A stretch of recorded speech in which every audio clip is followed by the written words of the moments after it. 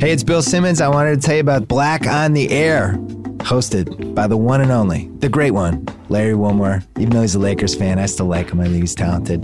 But he has all kinds of guests on, from Neil deGrasse Tyson to Al Franken to Bernie Sanders. You name it, they're coming on. Pop culture, politics, newsmakers. And then at the beginning of every podcast, Larry does a little riff about whatever is either sticking in his craw or things that he's enjoying.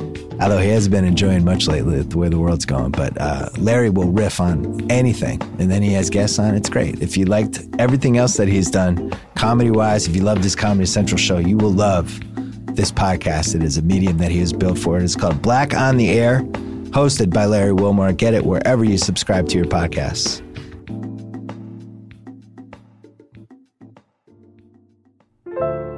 David, ESPN gave the Pardon My Take guys a late night TV show. What would it be like if ESPN gave us a late night show? Are we positing that you and I are awake as the cameras are rolling? Yes, most nights anyway. And the answer cannot be we're both checking our phones to see if our significant others have put the kids to bed. Is that the? We're watching wrestling or football and exactly, leaving the parenting to someone else. It's a really hard proposition, right? Because it's just there's nothing about modern media that really conveys adequately to television. But forget the struggle here. Forget the meta media take. Who do we want as the band leader? Like we need a musician who has a name, but would be past prime enough to do it. Do you think we could get Rascal Flatts? No. Oh no, they're still selling out football stadiums, man. I honestly. Who would be the joke would have been Hootie and the Blowfish 5 years ago, except now Darius Rucker's a megastar. I was going to say, speaking of selling out stadiums, yeah, I think we'd love the animal segments with Jack Hanna. I think we'd both really genuinely enjoy that. Absolutely true. I think we'd have tons of wrestlers on like Arsenio did back in the 90s. Oh man, there was nothing better than that. The most life-affirming thing for me was to see the Ultimate Warrior on the Arsenio Hall show. And you know what we both really want to do? I think share the responsibility is give teary monologues about the necessity of keeping the Affordable Care Act. This is the Press Box on the Ringer Podcast Network.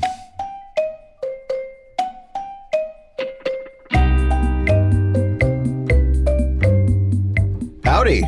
I'm Brian Curtis, editor-at-large of The Ringer. He's David Shoemaker, Ringer art director and host of The Masked Man Show. On the Press Box, we do hardcore media analysis, David. No, we actually don't. Today's show, we're going to tackle three topics. First, we'll talk about how ESPN has staked its future on two men, Big Cat and PFT commenter. Second, Cam Newton talks to a beat writer like it's 1950 or perhaps some other year in the prehistoric past. And finally, what do Clay Travis and Tucker Carlson have in common? Hint, they've trolled their way to the top of the media food chain. Absolutely. And we'll also have an overworked Twitter joke of the week. I can't wait. We have a segment. I don't even know what it is. This is great. This is going to be amazing. Number one, David, ESPN's pivot to podcasting. On Wednesday, a young up-and-comer here at The Ringer, let me see if I get his name right, Brain Curtis?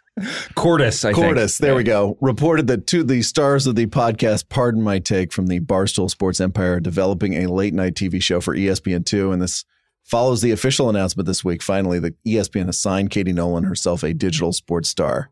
So what play is ESPN making here? What's happening? Ooh, that's a really good question. They, they clearly see value in this new media. I hope you're making air quotes when you say new media. You can see me and you can see that I can't. And no, in these kind of new media phenomena, right? I mean, you can, setting aside their respective gifts, and everyone that you've mentioned has many. I think what's pertinent to ESPN's conversation is that Katie Nolan had like viral videos that would break out during her time doing Garbage Time at Fox, right? And I think in the case of Pardon My Take, I mean, it's just like you just see. I mean, this podcast exists as much in the ether of Twitter as it does actually on the podcast. They get incredible guests to come sit in a tiny room and just sort of take the piss out of themselves. You know, I mean, it's what they've been able to do on that podcast is pretty incredible. But I don't think that like I said, it's not about how they're going to be on TV. It's about taking a thing that keeps coming up in board meetings and dragging it onto the TV screen. I think that's a good way to put it. And I do think, like, when I think of that podcast, I think of a picture of them sitting with Jim Harbaugh that appears on Twitter is as big as anything that happens on the podcast. Yes. Because you're like, oh my God, that happened? Yeah, and again, not to take anything away, but it sort of encapsulates it more. You know, like when our boss Bill Simmons does a podcast with a famous person and posts an Instagram photo, it's just sort of a teaser for the podcast, or in some ways sort of diminutive. It's just a, hey, look, here's a photo of me and a famous person. But there's something about those photos with famous sports writers, with famous, with football players sitting in a dingy room with just like a bad iPhone photo that just sort of like, it just speaks to exactly what the show is in a way. And I mean that as the greatest possible compliment. Oh, absolutely. Absolutely. Yeah. And Peter King with, is it like that's, it just Did he do a Tom Brady photo when he did that big pod with Brady after the Super Bowl? I think they did. I think they did a pic. Yeah. It just looks like on a snowy road. I seem to remember. Yeah. Something like that. They have their brand down so well. It's funny thinking about sports television and where we are in 2017. Because one thing ESPN has done is like, we're in this existential moment for sports TV. Mm-hmm. Like, what is sports TV going to be, if anything, and who do we put on it? Right. Like, who's going to save us? Who's going to lead us into this rocky, cord-cutting future? Yeah. And what was so funny to me is the first wave of ESPN people that they tapped to do this were not TV people. They were all print journalists who they then turned into TV people, like Jamel Hill or Michael Smith or Skip Bayless or Stephen A. Or we could just go on and on. Like the vast majority of them. From the very beginning. From the very beginning. Yeah. And this is like their crew, Pablo Torre. And now there's another kind of generation of those people coming up. And this feels like the second wave. Weirdly belated, I think, because I think like Comedy Central and places like that have already figured this out. Like get funny internet person on television. But sports TV has weirdly been sort of slow to do that. Well, I mean, Nolan's been on Fox for a while, sort of. But who else? Like, who else could we even put in that category? Yeah, I mean, it's sports TV in general. Obviously, I think that there's a sort of territoriality, right? I mean, and not to knock the television industry or to try to take on that gigantic subject, but I think you can look at the ESPN and Fox Sports podcast feeds and see that that's not a priority for them necessarily. I mean, ESPN their biggest stuff is radio shows turned into podcasts, or PTI, or 30 for 30 most recently, doing some really good, like high level podcasting. Yes. But it's sort of like reappropriating existing properties because there is podcast space in a very vaguely defined way out there for us to occupy. It's people outside of the mainstream that are doing this really well. And pardon my take, is I think, probably the best example of that. Whether or not they're going to be able to harness it is the real question. And Katie Nolan's even more interesting because she was doing a regular TV show on the competition for a long time, but nobody really knows if she's going to be doing like Garbage Time Redux or if she's just going to be hosting Sports Nation or something in 6 months. Anything is possible, and I think what they choose to do with her will say a lot about how well they understand, the media landscape out there. The press release was super vague from ESPN. Projects upcoming, which she made fun of. I heard that she's going to do a weekly digital show, perhaps on ESPN Digital. That's that new media category you keep talking about, and then make guest appearances across ESPN on actual TV shows. But I think you're hitting on one of the challenges here, right? Which is you mentioned dragging them from the digital realm onto TV. And we know that that's weird, and that doesn't always work. And these shouldn't be vastly different media at this point in history, but they sort of are. And you're taking somebody who's really, really good at something and saying, do something totally different. Well, I mean, listen, we talked previously about Jamel Hill and Michael Smith, who you profiled Jamel really wonderfully for The Ringer not too long ago. I mean, that their show, his and hers, which predates The Six, started off as a podcast. In some ways, it's a good training ground to see not just if these, if the personalities can hack it, but also if there's, the chemistry there or the material there to fill out a show. So, there's a track record there. I think the distinction between the hosts of The Six and these new hires is really interesting to me because this is the biggest moment, the announcement of hiring these people, or when you broke the story about about the Pardon My Take guys possibly getting a show and hiring Katie Nolan, that's like the biggest moment on Twitter that ESPN's going to have for this year, probably right? So. I mean, the outside of a story that might break, but as far as not my story, but yes, that getting those guys is a big deal for them. It's a giant moment, and yet we're talking about a 1 a.m. show on ESPN too, or once a week. And in Katie Nolan's case, a digital show, and maybe making occasional appearances on other existing shows. I'm not sure. I mean, sure, you have to give them a chance to see if they have their sea legs on when they get on ESPN. But it is, it's interesting that they don't have a firm plan in place, or in the case of Pardon My Take, a better plan in place for really marshaling this talent. And they might. I think it's like when I was reporting this, that the show was coming together really quickly. Mm-hmm. Those guys can do bargain basement. We know they also do like 3 shows a week, which is a lot of shows. So they're probably pretty nimble at like, let's be funny on short notice. Mm-hmm. We also have characters we inhabit. Another funny layer of this is that ESPN, if you watch it during the day, which you and I don't do all that much anymore because we're actually working and stuff, is really about Twitter. Yeah. Like the TV shows are about Twitter. Like, here is a funny thing that happened on Twitter, and I'm going to make like a light joke about it. Yeah. And that happens on basically just about every ESPN daytime show to one extent or another. Sure. Yeah. I mean, the crawl used to be, slightly stale injury reports, back in the day. And now, like, I was watching this morning and it was, Dannon Yogurt, like breaking Dannon Yogurt drops Cam Newton as a sponsor. I mean, that's what's that's the most urgent, the most immediate, the most reactive thing is is what ESPN television is based on, which makes it even weirder that you can't figure out exactly how to convey a successful podcast or a successful digital show, onto, your daytime programming block. Sure. But it's just like we figured out that highlights don't work anymore. They don't have currency past like 10 minutes. Sure. But so what we're pivoting to use that word again, is let's talk about something that's on Twitter, which is what we're actually doing all day, not on ESPN, right? We're looking at Twitter like, oh, look at everybody making jokes about this, Yeah. I mean, it's a weird way to think about, like, this is how we embrace the digital world. What they really should be pivoting to, to take your argument and run with it, are YouTube reaction videos, right? I mean, we should find the best people in the world at watching Twitter memes and and just laughing or crying or just reacting hilariously in whatever way. We need to find the perfect person to watch the Cam Newton press conference and just break down. I would watch that. Yeah. You're right about the guys getting reps, I think, on podcast. Podcast is the new reps, as they say in football.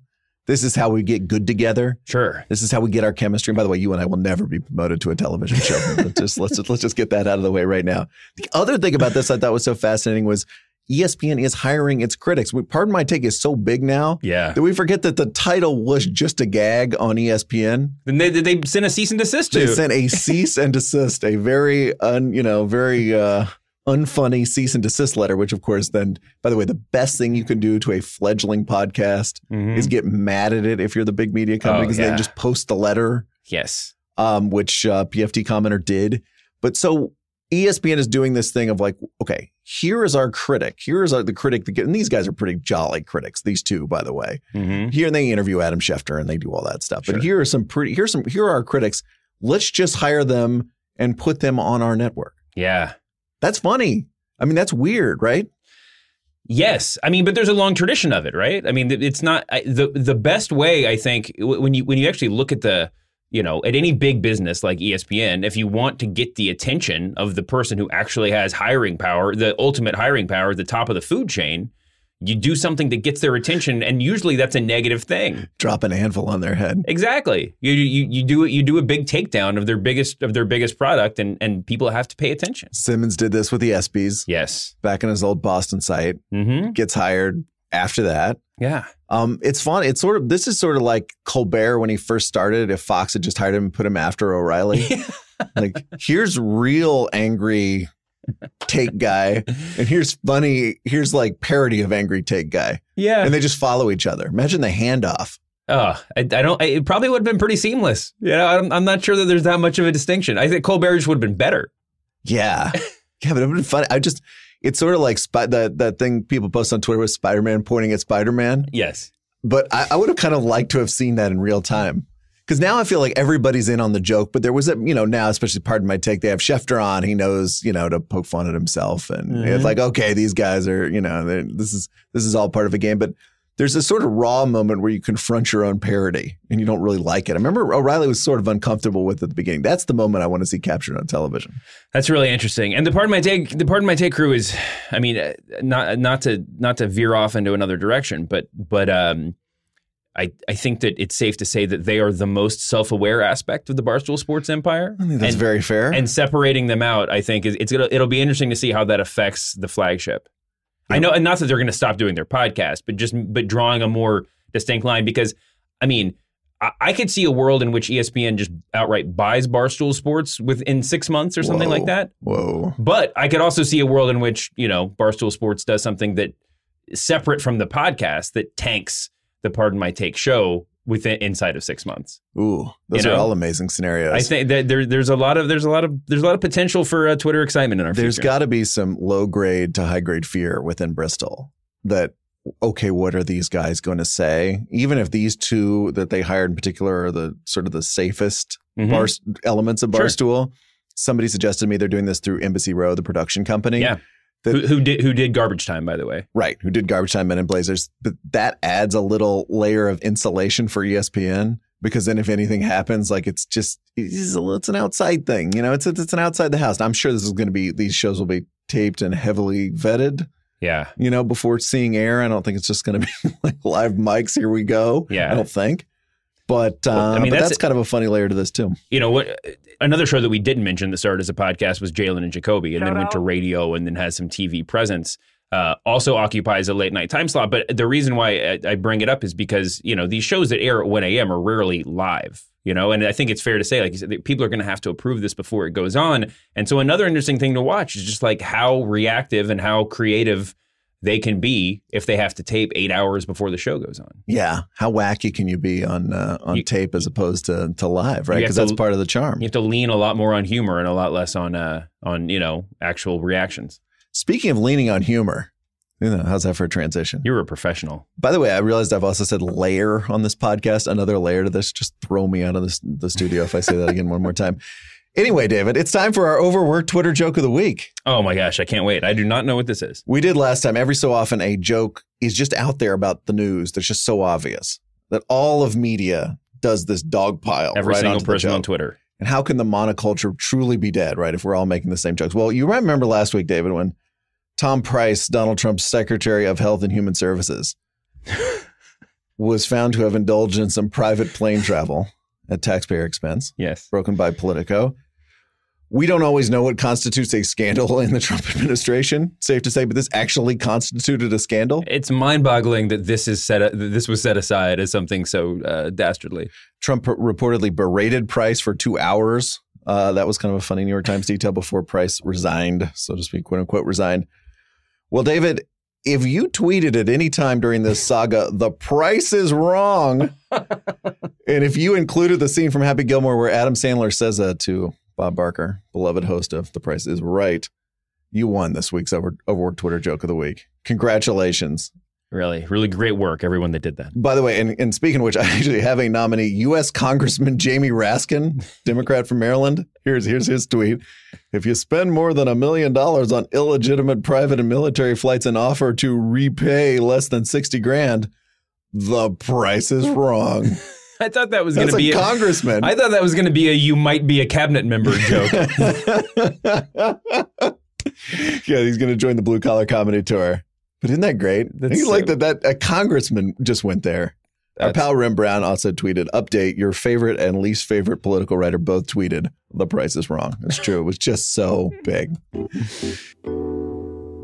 Hey, it's Bill Simmons. I want to tell you about the Ringer's gambling podcast. It is called Against All Odds with Cousin Sal, and you're not going to believe this, but it is hosted by Cousin Sal, the biggest degenerate gambler that I know. He's such a degenerate. He has 3 other degenerates that he calls the degenerate trifecta, and they break down every conceivable gambling thing you would ever want to gamble on. They even take you to Captain Morgan's make-believe casino, where Sal makes up props on all kinds of things, sports, pop culture, you name it.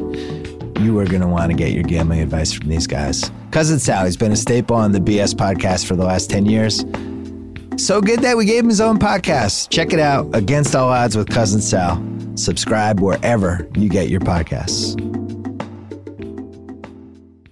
Topic number 2, David. We're going to call this Cam Newton's butthead fumble, not butt fumble. See what we did there. That's good work. Jordan Rodriguez of the Charlotte Observer asked Cam Newton a question about Devin Funchess. Poor Devin Funchess' name is now wrapped up in this for eternity.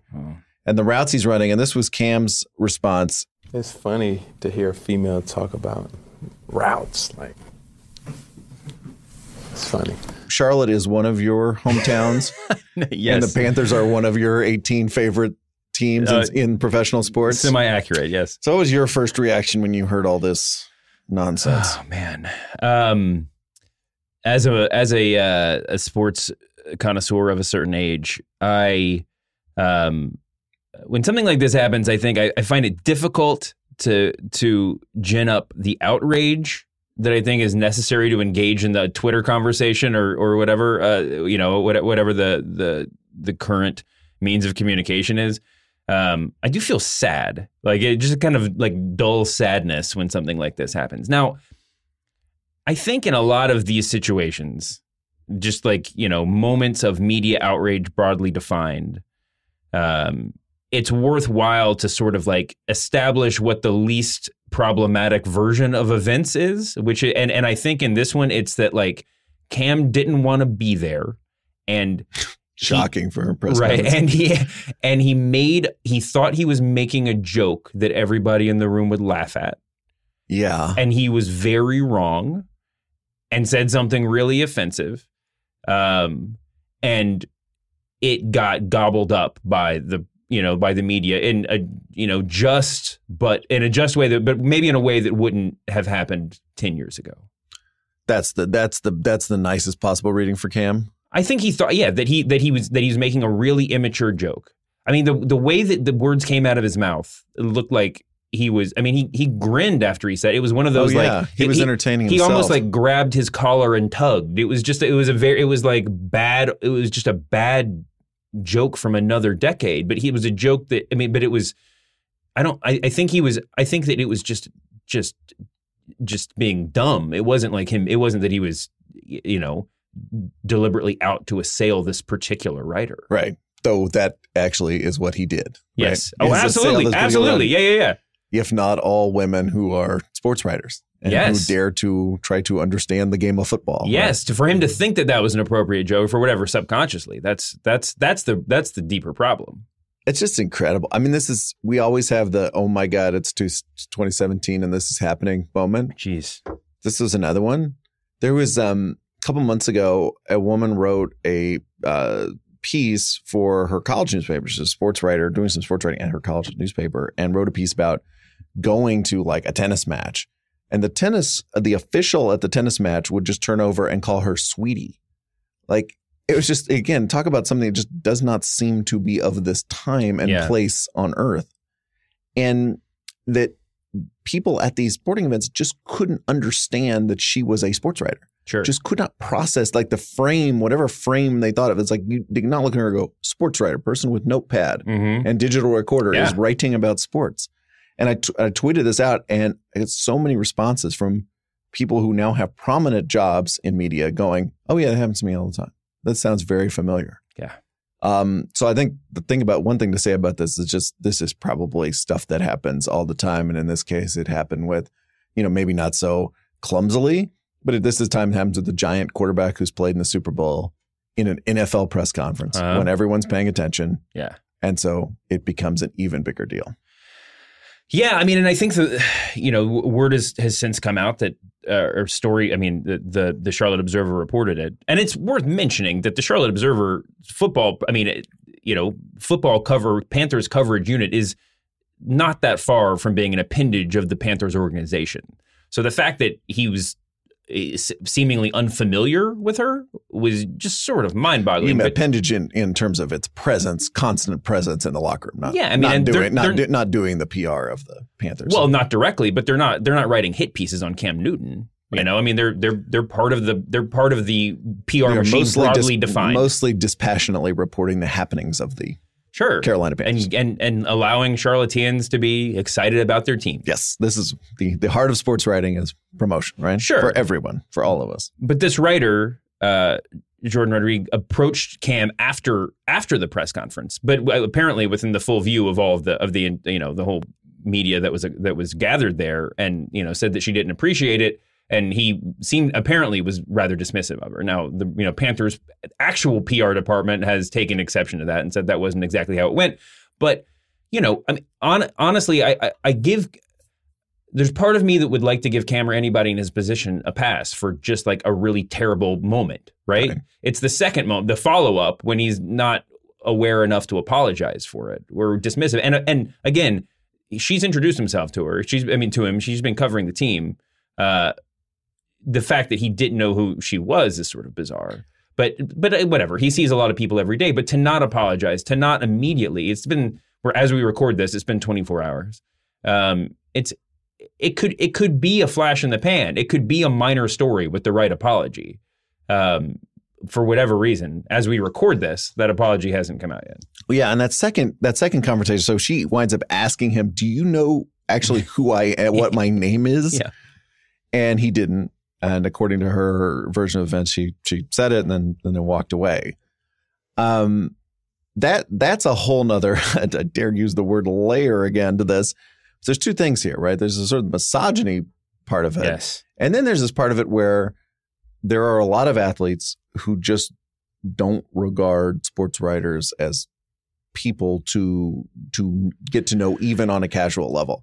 There are these just kind of faceless, semi-annoying people who are asking me questions all the time. Mm-hmm. I thought of like the Russell Westbrook, famously stuff, when I thought of this. Because it's not, at the heart of good sports writing should be pretty antagonistic. It should be like, you're going to ask me questions that I don't want to answer. Yes. You're going to write stuff that makes in the paper or wherever you write that's going to make me really mad from time to time. But that's actually not what this is, and not what a lot of it is these days. It's just like, you're not a human. You're just like a mosquito. Like, oh, get away, annoying mosquito. Get out of here. I don't know who you are or anything about you, and I don't want to talk to you. And that's just depressing. Well, it's funny that you mentioned that, because in Scott Fowler's retelling of the conversation that Rodriguez and Newton had after the press conference, it seems like one of Newton's only sort of concessions was that he should have just said reporters instead of a reporter instead of a female. Yeah, he was gonna disparage the entire sports writing class, not just a particular sports writer. I guess the point that he wanted to make was that, like, normally when he gets these questions, people are not. They're asking in good faith, but they don't know what they're talking about, right? That would be Cam's point of view. That right. When they say, I think the quote was when they say routes, they're really just talking about open receivers. But the point is that she did know what she was talking about, and you should assume in good faith that she would know what she was talking about when she asks a solid question. It sounded like she talked to Funchess about it. If it wasn't an observation she made from watching the game, either way it would be totally legitimate. Yeah, it was a totally normal press conference question. Yes, and parsing it, and as I just did it, I will say this with a little bit of self-awareness. Parsing out the question almost demeans the reporter even more. I was watching First Take this morning, and they were fully in her defense and saying all the right things. But the more that you get into the conversation, the more it's like you find yourself saying things like, listen, it was a really well worded, thoughtful question that evoked something, and you end up becoming the demon that you're criticizing in a certain way. Let's just lay off there. Let's not overanalyze any question ever asked at any press conference. That's the point. They do not hold up to textual analysis. Yes, separate from Cam's like ridiculous, terrible, answer to the question. I think there's a secondary question of just like, why are we paying attention to an hour of Cam Newton's press conferences every day? Why? So I did want to talk about that, because 20 years ago, we would not have seen this. Yeah. Maybe we would have seen it later if a local news station had been rolling. But one of the sort of weird sort of parts of life now in sports media is that every press conference in every professional league is televised. Yeah. Or put online pretty immediately, even bad ones. And like sports writing, I don't pretend to have lived in locker rooms for decades, but sports writing interviews are really awkward. Yeah. A lot of the time, even if they're not like terrible like this one, they're often awkward and weird and people don't want to answer questions. Mm-hmm. And now those little moments, which would have been adjudicated privately or not adjudicated at all because the athlete just walked away, now become these huge media stories. Oh, yeah. They're giant now. When we were growing up, like you said, there would have been footage of this press conference and it would have gone back to the local NBC nightly the NBC News sports editor, and he would look at everything and just be like, wow, Cam said that thing, but we only have 30 seconds. So let's go to the part about him talking about his opponent for next week. Let's use that, right? Yeah. Let's talk about how proud he is of his teammates. Exactly. You only have one soundbite. You only have so much room. So it's you have to make that call, and the call is usually in the other direction. But now those decisions are made by people on Twitter reacting in real time to these press conferences. Yeah, I don't think it's necessarily bad that more attention is being paid to stuff like this. I mean, certainly in this case, no, because it's a bigger issue than just Cam Newton. But I think what we're seeing is not some new tension between athlete and reporter necessarily. It's the old tension. It's just on TV. Mm-hmm. That's the difference. Sure, it's just out there. Yeah, interviews are awkward. Interviews are really awkward. If they're good, if they're getting anywhere, they're probably a little bit awkward. Yeah, and for any writer's career, let alone a female sports reporter. Female, I feel like weird and dirty saying that. I was about to say. If you're reporting a story, you don't want to make the story about yourself. You're not gonna get some career advancement for being a martyr to that cause, right? I mean, if you're just doing a profile in the Charlotte Observer, you're going to do the profile about Cam Newton. You're not going to right. Without knowing her, I think she would have preferred Cam to just answer her question. Yes, about Devin Funchess, so she could wite the notebook item or whatever she was going to write about it. Yeah, she's doing all right for herself. There was this in the old televised press conference days, there's this legendary tape of Tommy Lasorda. Have you ever heard this? Yeah. Somebody asked him about Kurt Bavacqua, wonderfully named old Padre, and he just went completely nuts. I have never, ever, since I've managed, ever told a pitcher to throw at anybody, nor will I ever. And if I ever did, I certainly wouldn't make him throw at a fucking 130 hitter like Lefay or fucking Bavacqua, who could hit water if he fell out of a fucking boat. And it became on sports radio, heavily bleeped versions played for decades. Right. Because it was just so awesome. And Tommy Lasorda was kind of weirdly lovable and, advertising Slim Fast or Nutrisystem on TV. Yes. And then there was just this thing of him just screaming cuss words. It was just this whole tape trading stuff that actually happens in locker rooms versus at that point in history, and still, I guess, the very sanitized version that you actually consume. Yeah, I mean that was just I'm sure Tommy Lasorda broke into expletive-filled rants on a pretty regular basis. Sure, back then. This is the one that existed. Earl Weaver. Yeah, this is the one that was saved for history. Yeah, reporters kicked out of managers' offices, told never to come back. I mean that these are sports writing again done well when it's not, as you say, an appendage of the organization. Should be fairly confrontational. That should happen.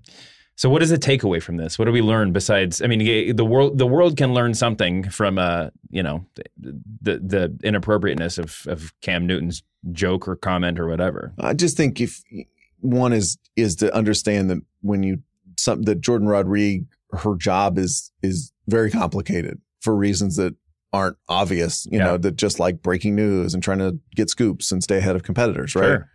There's this level of shittiness there that we probably don't always observe, from afar. And this is one of those things, like I said, this is like the public version of that. It brings it out. That's my takeaway. Number 3, David, topic number 3, call this Picture Me Trollin'. Can you believe that? We really got the bad puns down today. I'm going to ask you to do a little synthesis, David. I give you Tucker Carlson of Fox News, whose TV career has been reinvigorated, and he's now one of the top-rated hosts in cable, as Stephen Roderick's recent piece in GQ explained. And I also give you Clay Travis, who has become, according to a recent piece profile by Ben Strauss in Politico magazine, a darling, quote, a darling in Republican media circles and a reliable source of ammunition in an increasingly bitter and polarizing national culture war. What do these two guys have in common? Well, they picked their sides, right? Yeah. I think that they saw an opportunity. I think, that's exactly what I was going to say. I mean, you like to give them a little bit of benefit of the doubt that they're not like them. That do we have to? No, no, that they're not just totally. It's not a totally craven decision to get attention, to cash checks, to stake out a spot for yourself in the media landscape by being the loudest conservative voice in the room. But reading these two profiles, I think even if you want to give them all the benefit of the doubt, it's pretty clear that they are, to bring it back to self-awareness, it's pretty clear that they are both to some degree self-aware about what they're doing, and it's that. Oh, absolutely. I don't think you could accuse either one of them of not being self-aware. I think they're so aware. Like, what do we think of as not self-aware? Is like Sean Hannity not self-aware? He's even self-aware. I don't know. Is anybody not self-aware at this moment in media history? Is anybody like, I actually have all these takes? I don't know how they're playing. Like, I'm just saying this stuff and it just happens to be. I think that there's probably some commentators on Fox News that they roll out there who, don't think that they're acting. I think Hannity is probably, it's clearly a true believer, right? But, we're in a different media world right now where it used to be you'd put on your persona to do your show, but you wouldn't necessarily put on a new set of beliefs or, a new set of morals. I think that I believe that Tucker Carlson is a true conservative, at his core. I believe that Clay Travis believes a lot of the things that he says, but I don't think that is even remotely germane to the conversation of how they're succeeding. I think that both of them would be saying the things they're saying even if they didn't believe them. I like this idea of like a cable host putting on their set of morals before the show, like looking in the mirror going, I'm in favor of tax reform. Yeah. I'm in favor of tax reform. Tax reform. You're just kind of just psyching yourself up for it. Right. Like, I think it's kind of fun to sort of admire the way these guys operate. So here's Tucker. This was a notorious example in August. He's talking about the Confederate statues controversy. I think this was before Charlottesville. How do we defend the presence of Confederate statues? I know, says Tucker. This graphic actually appeared. Plato, Muhammad, Aztecs all owned slaves. That was where he went. That's great. Did you know? Like, what we don't often talk about whataboutism, right? Yes. Which is when something happens, you say, well, what about? But like, this is like, World History 101 whataboutism. Yeah. I mean, there's something just so like comical about that. Or like Wikipedia whaboutism. It's not even Wikipedia. Did you know that the Aztecs had slaves? Oh, yeah. Okay. What's the next? How do you even come back to that? That isn't even an argument. Yeah, it's not even Wikipedia. It's like know your meme level. It's just like, can I like put three things together and so that'll get a bunch of likes, and then that's. But I'm actually going to make that as a. Is it likes that you're after? Because you got to know when you see that graphic before the show, you got to know that that's going to be on Twitter in 5 seconds. But do you think that's going to be likes, like people who are like, okay, I want to find a reason to defend Confederate statues. I need a reason. Like it's a difficult argument to make, right? Yeah.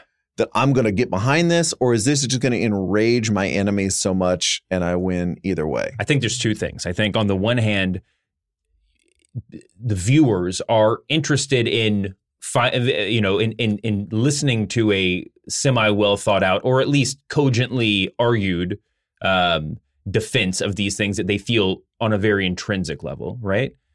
But I think more than that, they're interested in seeing someone make that argument. It's not, you don't want to necessarily take the argument for yourself. You're not going to repeat Tucker Carlson's talking points, over dinner to your family that night. Honey, did you know that the Aztecs owned slaves?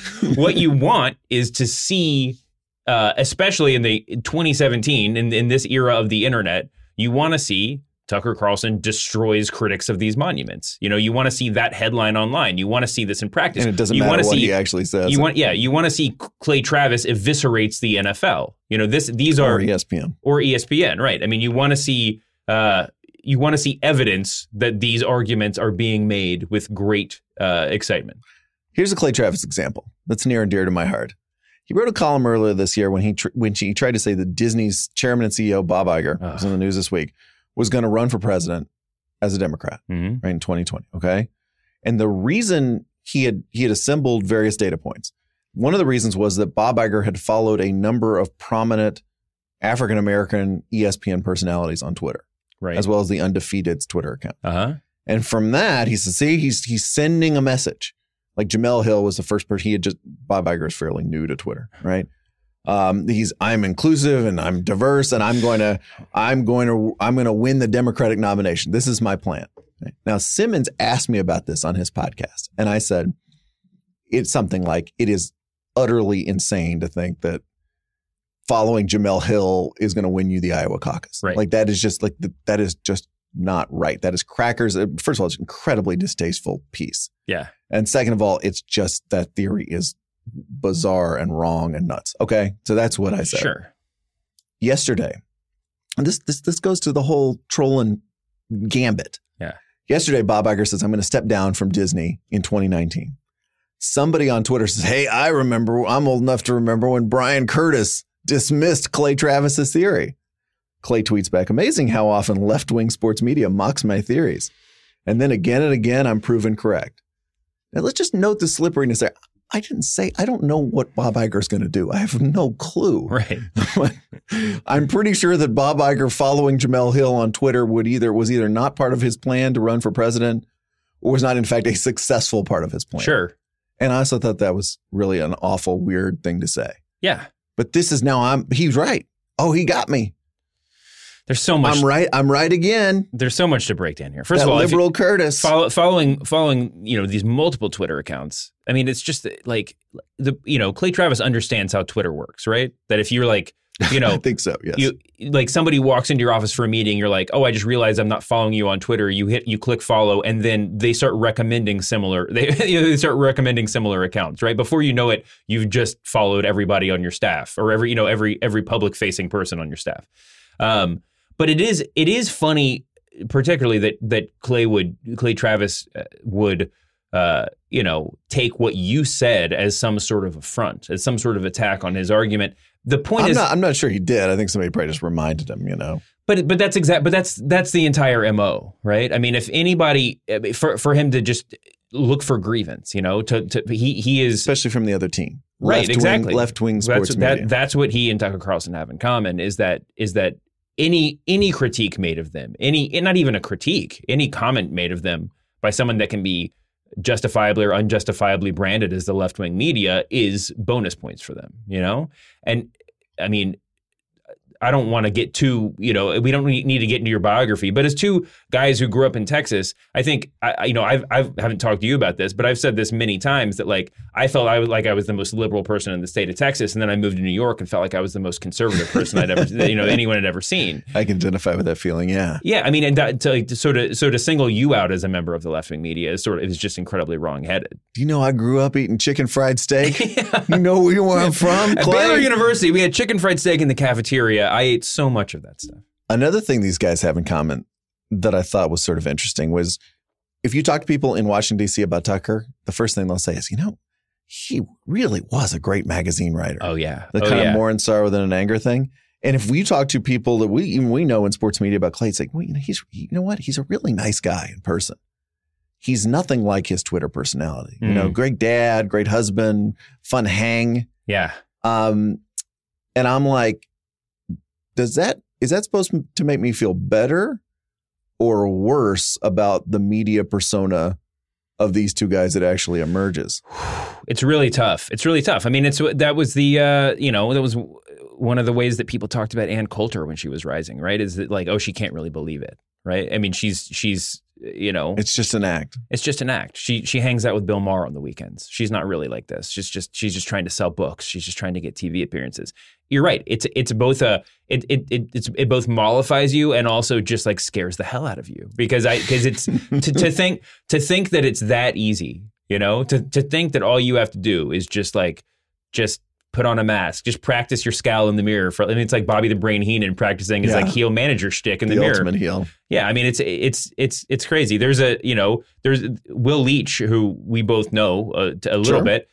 Former editor of Deadspin, is quoted in the Clay Travis piece, and there's one of the pull quotes is Will saying, "I don't know if he realizes that he can't go down this road and then come back," which speaks to a couple of things. One, that, Will Leitch knows Clay Travis. They have a long history together. Yeah. I think that I've never met Clay Travis, but I can say that Will Leitch is a good hang.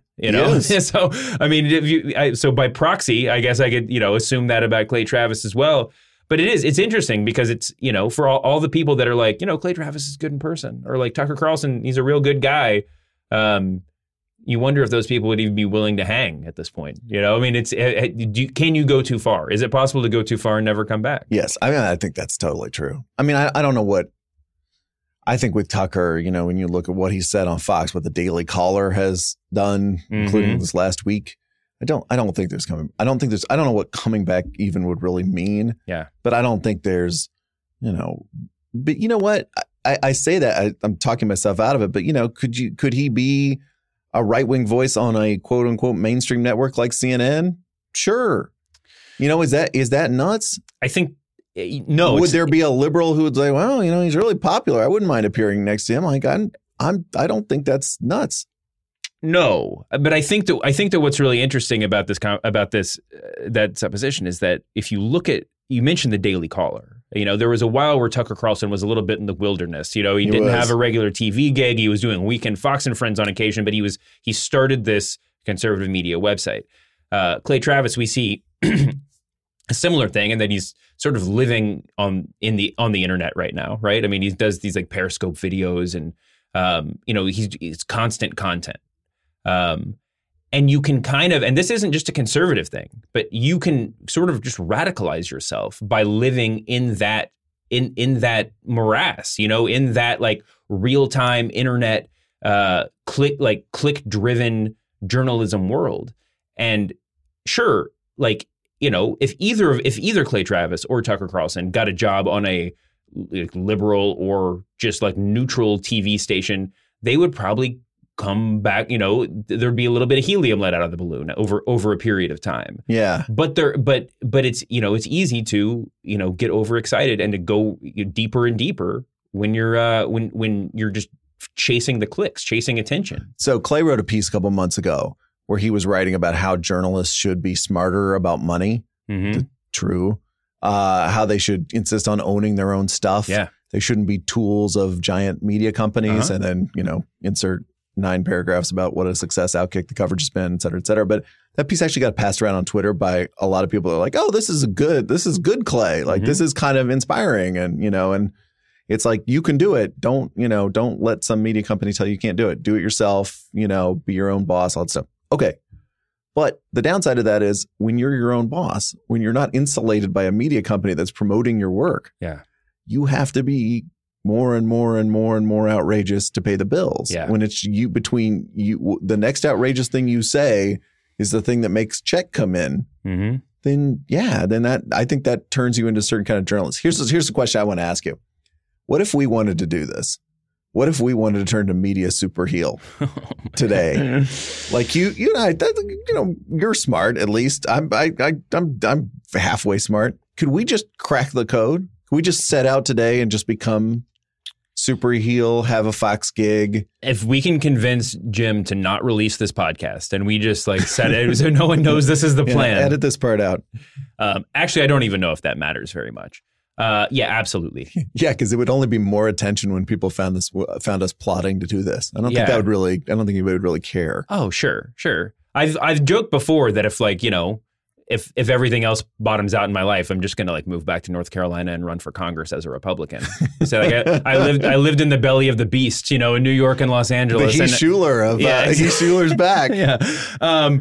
No. I mean, and it's not even, again, like I said, I don't think that the majority of the fan bases for Clay Travis and Tucker Carlson really even care if they're being serious, if they're being honest. I think you want to see these voices, these opinions being expressed on a platform, online, in the mainstream, if not on mainstream media. And that's, victory in and of itself. And you want to see this heroic journalist character standing up to whatever the quote unquote establishment, quote unquote liberal media, quote unquote, whatever it is, right? Right. They become this kind of like heroic figure. It's weird. It's like the same way that Woj in his world becomes this heroic figure. Same way Nikki Fink became, kind of a heroic figure, right? Absolutely. You're standing up for this, and and that it's kind of about drama and little guy versus big guy. Yes. As much as it is anything else. Yeah, absolutely. And both of them have positioned themselves to be that character. That's it for the Press Box, David. Next week, we're going to return. We're going to do this every week, and we'll be wearing our heel personas next week. Oh my gosh. It's an all heel show. Yeah, the press box. The press box is finally standing up for the common man. Nowhere else in the media can you hear takes like this. He is David Shoemaker. I'm Brian Curtis. Happy trails, everybody. See you next week. Bye.